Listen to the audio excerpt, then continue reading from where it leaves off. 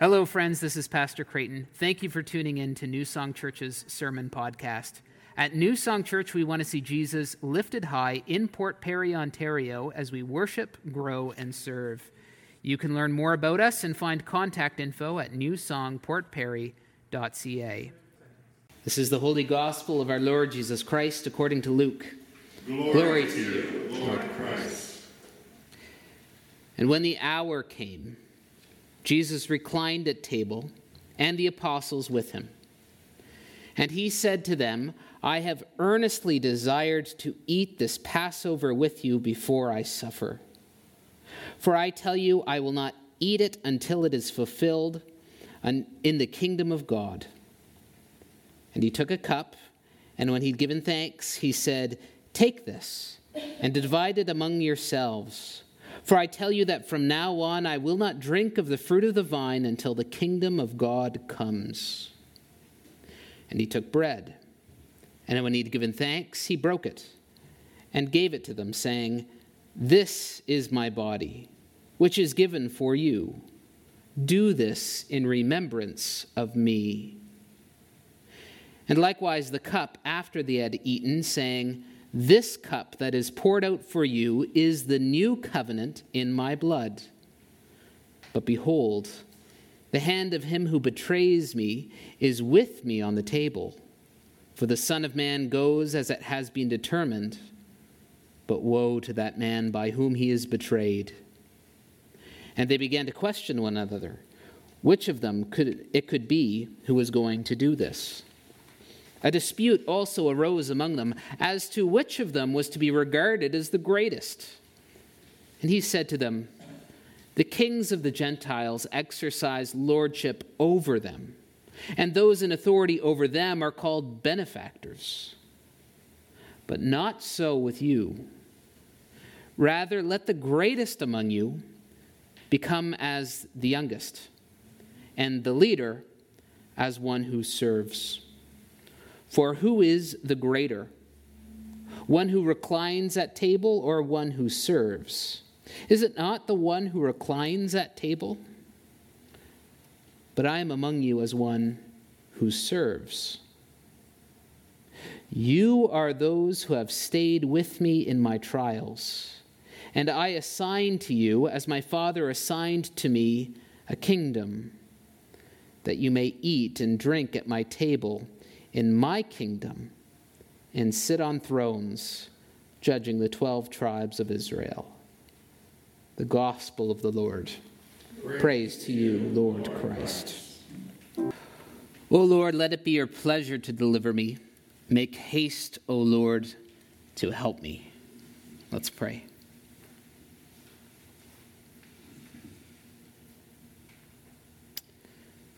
Gracious Lord Jesus, would you meet us, your disciples, in this our upper room, in a way that you met your disciples on that very first Maundy Thursday. Give us grace, give us faith to find fellowship with you at your table. It's in your name, Lord Jesus, we pray. Amen. Please be seated.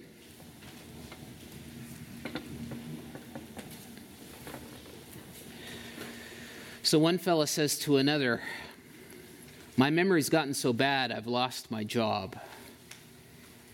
And the other fella says to him, I'm so sorry to hear that. How long have you been unemployed? The fellow looks at him, puzzled, says, I'm not unemployed. I just can't find where I work. That really landed strong, didn't it? I've lost my office building. Memory matters, doesn't it? Memories are more than just the sum of factoids that make up our day or make up our lives, right? It's more than just remembering where I work or where I live. It's more than just remembering what I had for lunch. Memories are more than the sum of their parts. Memories give us a sense of cohesion, a sense of orientation, a sense of where we've come from, but a sense of where we're going as well, don't they? If you've ever seen the film Memento, it's a story about a a protagonist who can't make any more short-term memories or long-term memories. He can only remember about 2 minutes at a time, but he's determined to hunt down this criminal who's done his family wrong. And you see over the course of this movie just how disorienting it is for this character to not be able to piece things together moment to moment to moment. Memory matters. A fellow named Mike Wiking, who writes a book called The Art of Making Memories, he writes, memories strengthen our sense of identity and purpose and bond our relationships. Ever wonder why you get together with old friends and all you talk about is the trouble you got up to in years past? I mean, these are the things that bonded us together. We're going to rehearse those things. We're going to rediscover those things together because they bind us together. So strong memories make for a strong sense of self, a strong sense of purpose, a strong sense of where I fit into my relational networks. And if we want to build stronger memories, the sort that give us a stronger sense of ourself, then there's a few suggestions. How do I make a memory stick? First, a conscious decision at that moment to take it all in through your senses as much as possible. So I remember doing this, at least trying to do this on our wedding day, because I was only ever told how quick it goes by. So take in as much as you can. And I probably have a solid 3, 4, or 5 memories of the wedding day, because it goes by like that. But I remember that I'm married, and that's the important part. Make a conscious decision to take it all in through your senses. Sense memory matters. When we study for a test or an exam, we do more, generally speaking, than reading the text. We write it out. We try and engage our other senses in that. We try and make this as sensory as possible if we're going to remember something. And the second piece of advice is this. How do I make my memory stick? By revisiting that memory to mark it as important in your brain. If I only ever thought about my wedding one time after I got married, then there might be a problem there. The important things are the things we keep going back to in our minds. We revisit them over and over and over again. Memory matters. And that matters not just for individuals, but it matters for communities as well. Communities, nations have memories, don't they? Our town, Port Perry, has memories, doesn't it? I mean, think about it this way. Let's say you and I were to go and visit a war memorial. What 3 words would we expect to see somewhere emblazoned on this war memorial? Lest we forget. Now, let's say I'm a little slow on the uptake, because I'm a little slow some days, and I turn to you and I say, lest we forget, I wasn't around during the war. How could I forget something that I don't remember in the first place? We'd say, well, Creighton, you've missed the point. The point is that you belong to this nation of Canada, and this nation has been through something so profound. It's had to reckon with the precious value of peace and life, and the horror and cost of war and the loss of life. We ought not to forget these things, because if we forget these things, well, we're bound to repeat this sort of history, aren't we? And we, each of us, as citizens of this nation, have a responsibility to carry these memories forward. Nations and communities have memories, don't they? Lest we forget. Memory matters. It matters in Scripture. Over 250 times in the Old Testament and the New Testament are God's people in one way or another commanded to remember. Remember your Creator in the days of your youth. I will remember the deeds of the Lord, says the psalmist. Yes, I will remember your wonders of old. And bless the Lord, O my soul. Forget not all of his benefits. Chiefly, God's people are called to remember those saving acts that God has done on their behalf in history. Take care, the Lord says, lest you forget the Lord, who brought you out of the land of Egypt and out of the house of slavery. You know, the Bible has this reputation of being this book that's really difficult to approach. It's challenging in many ways, that's true.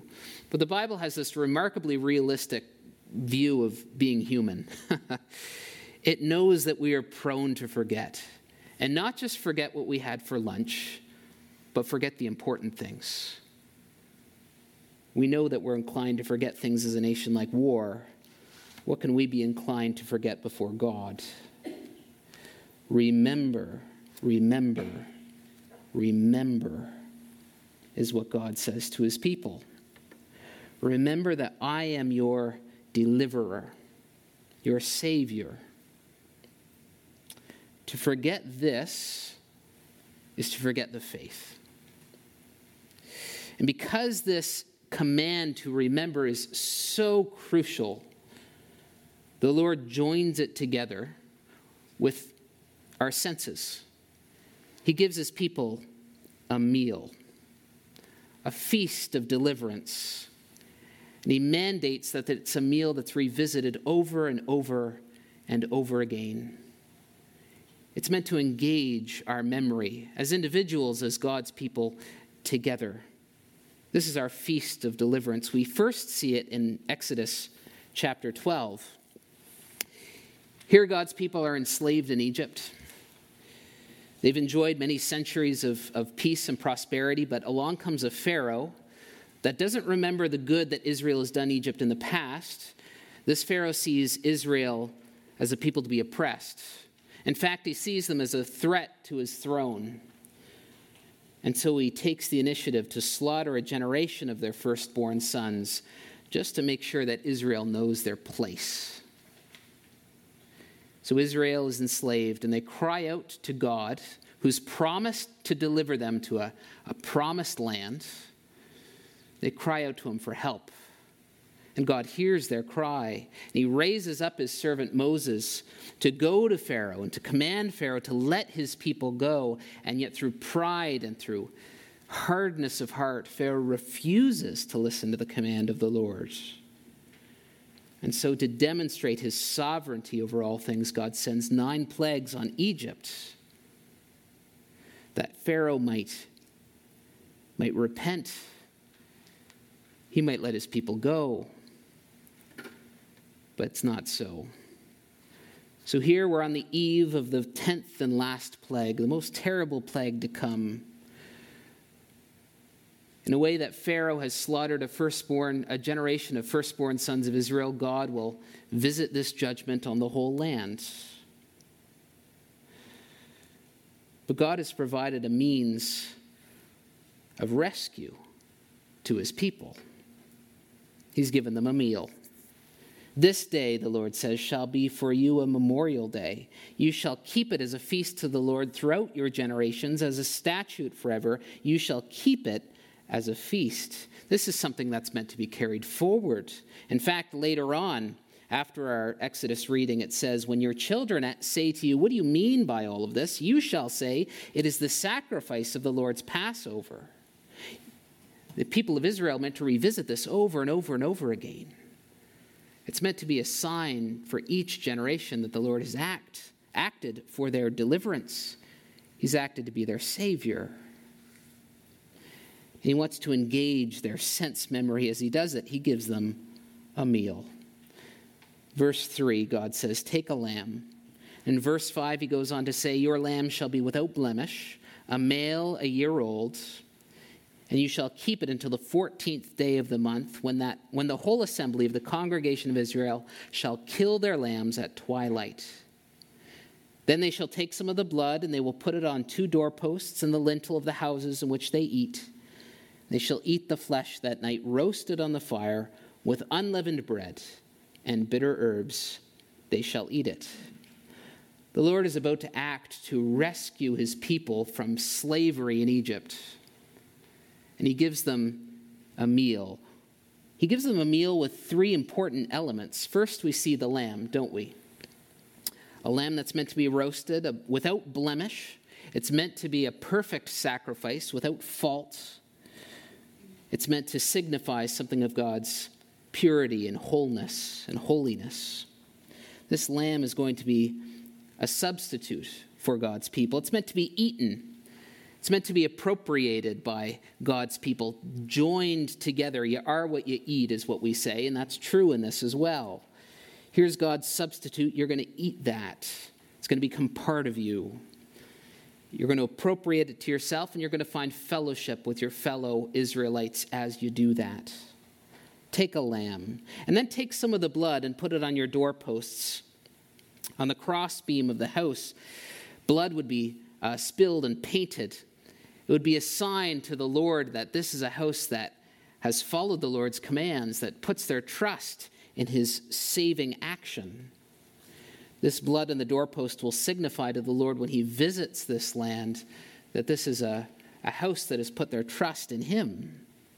A life has been given for a life, and God's people trust the Lord. And finally, we see bread in verse 8. Bread with bitter herbs, meant to remind God's people the bitterness of slavery. This feast tells God's people from one generation to the next that he is their deliverer. This moment in Exodus becomes for God's people it's like the bullseye of God's saving work. It radiates outwards, reminding all of God's people from one generation to the next that God is surely for us, and he will surely save us.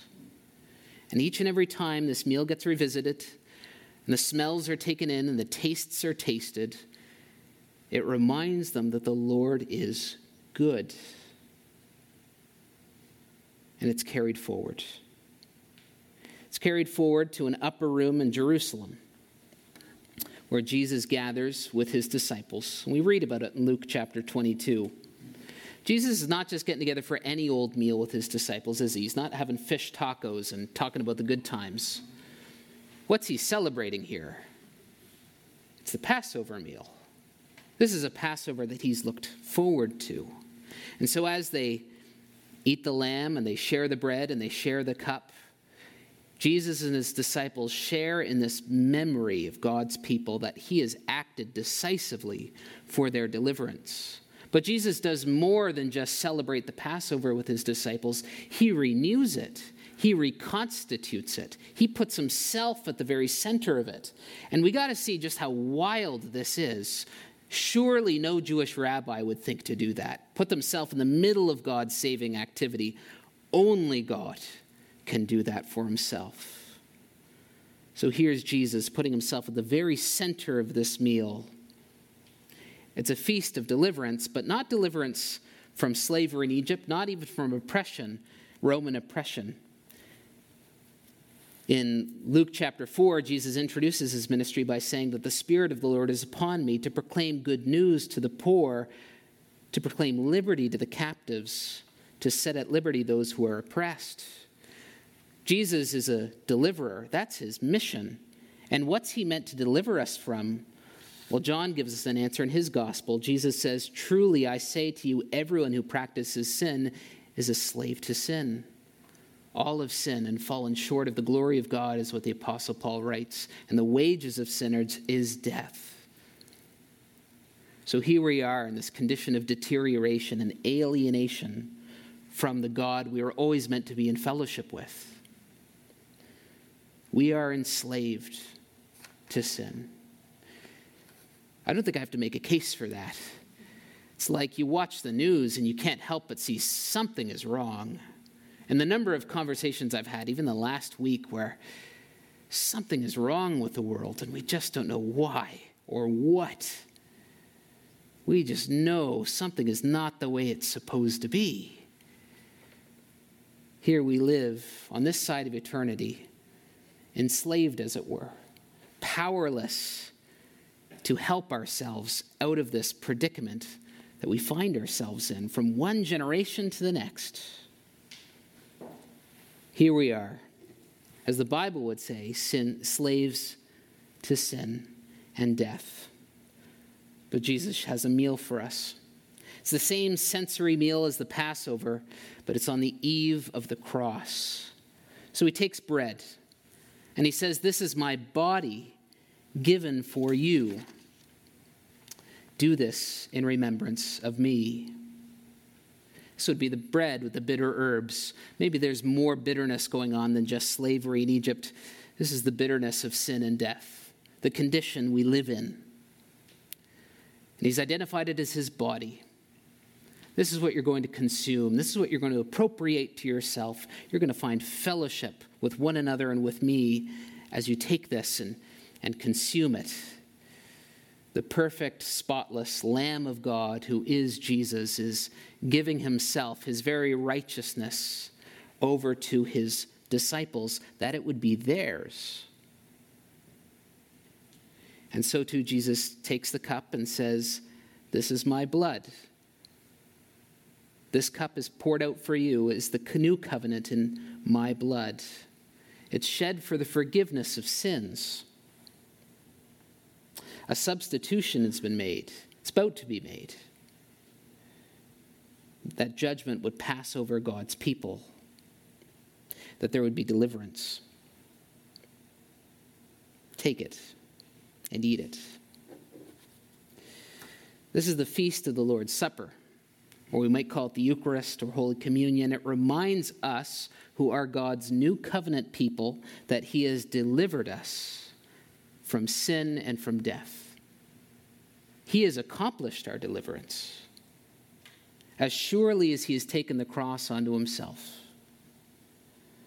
So the Apostle Paul can say, as often as you eat, you proclaim the Lord's death until he comes.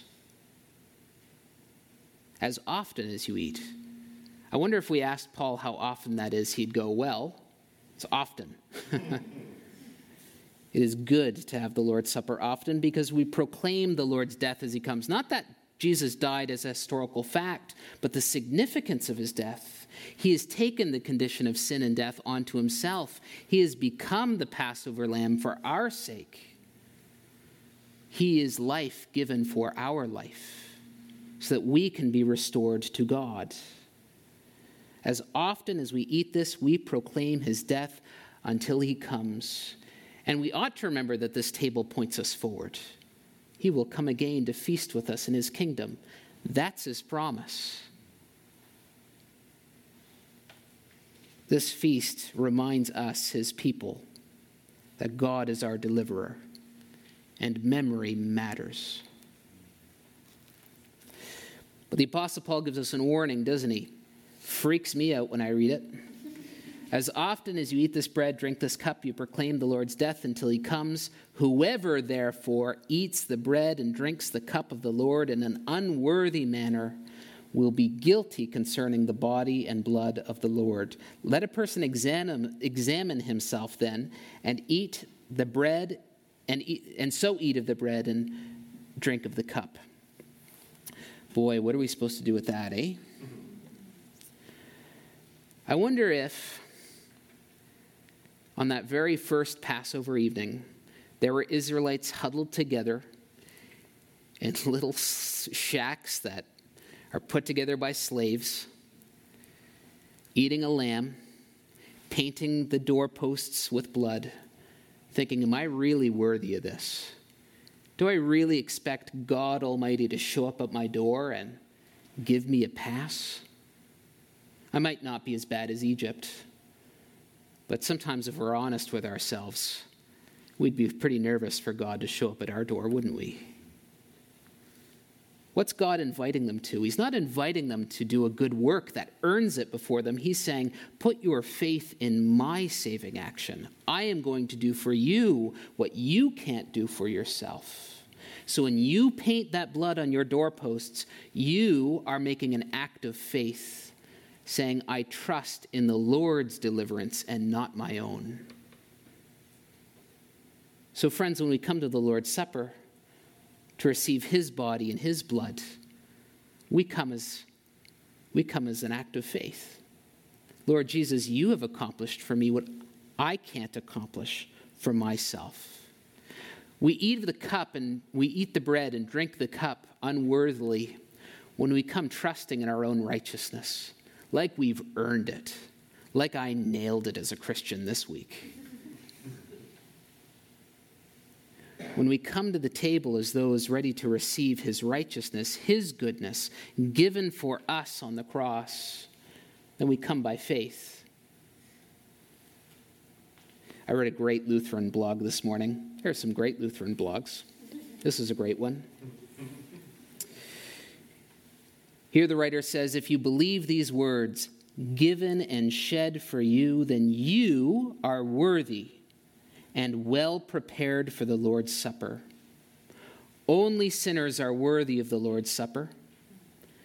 And if it's the forgiveness of sins that you seek from Christ, then you qualify. Eat and drink your salvation. Memory matters. And this table, each and every time we gather at it, tells us that God is our deliverer. He has delivered us through the cross of Christ, and we are saved. The psalmist prays, O Lord, let it be your pleasure to deliver me. This table says to us, you are delivered. So remember, friends, our Lord Jesus gives himself for you and for me and invites us to come by faith. Amen. Thank you for listening today. We worship a generous God who calls us to follow him in giving willfully, cheerfully, and sacrificially. New Song Church's mission and ministry is 100% funded by the generous gifts of those worshiping and journeying with us. If you'd like to offer a gift towards New Song's ministry, please visit newsongportperry.ca/giving for more information on how to do that. May God bless you and keep you today and every day.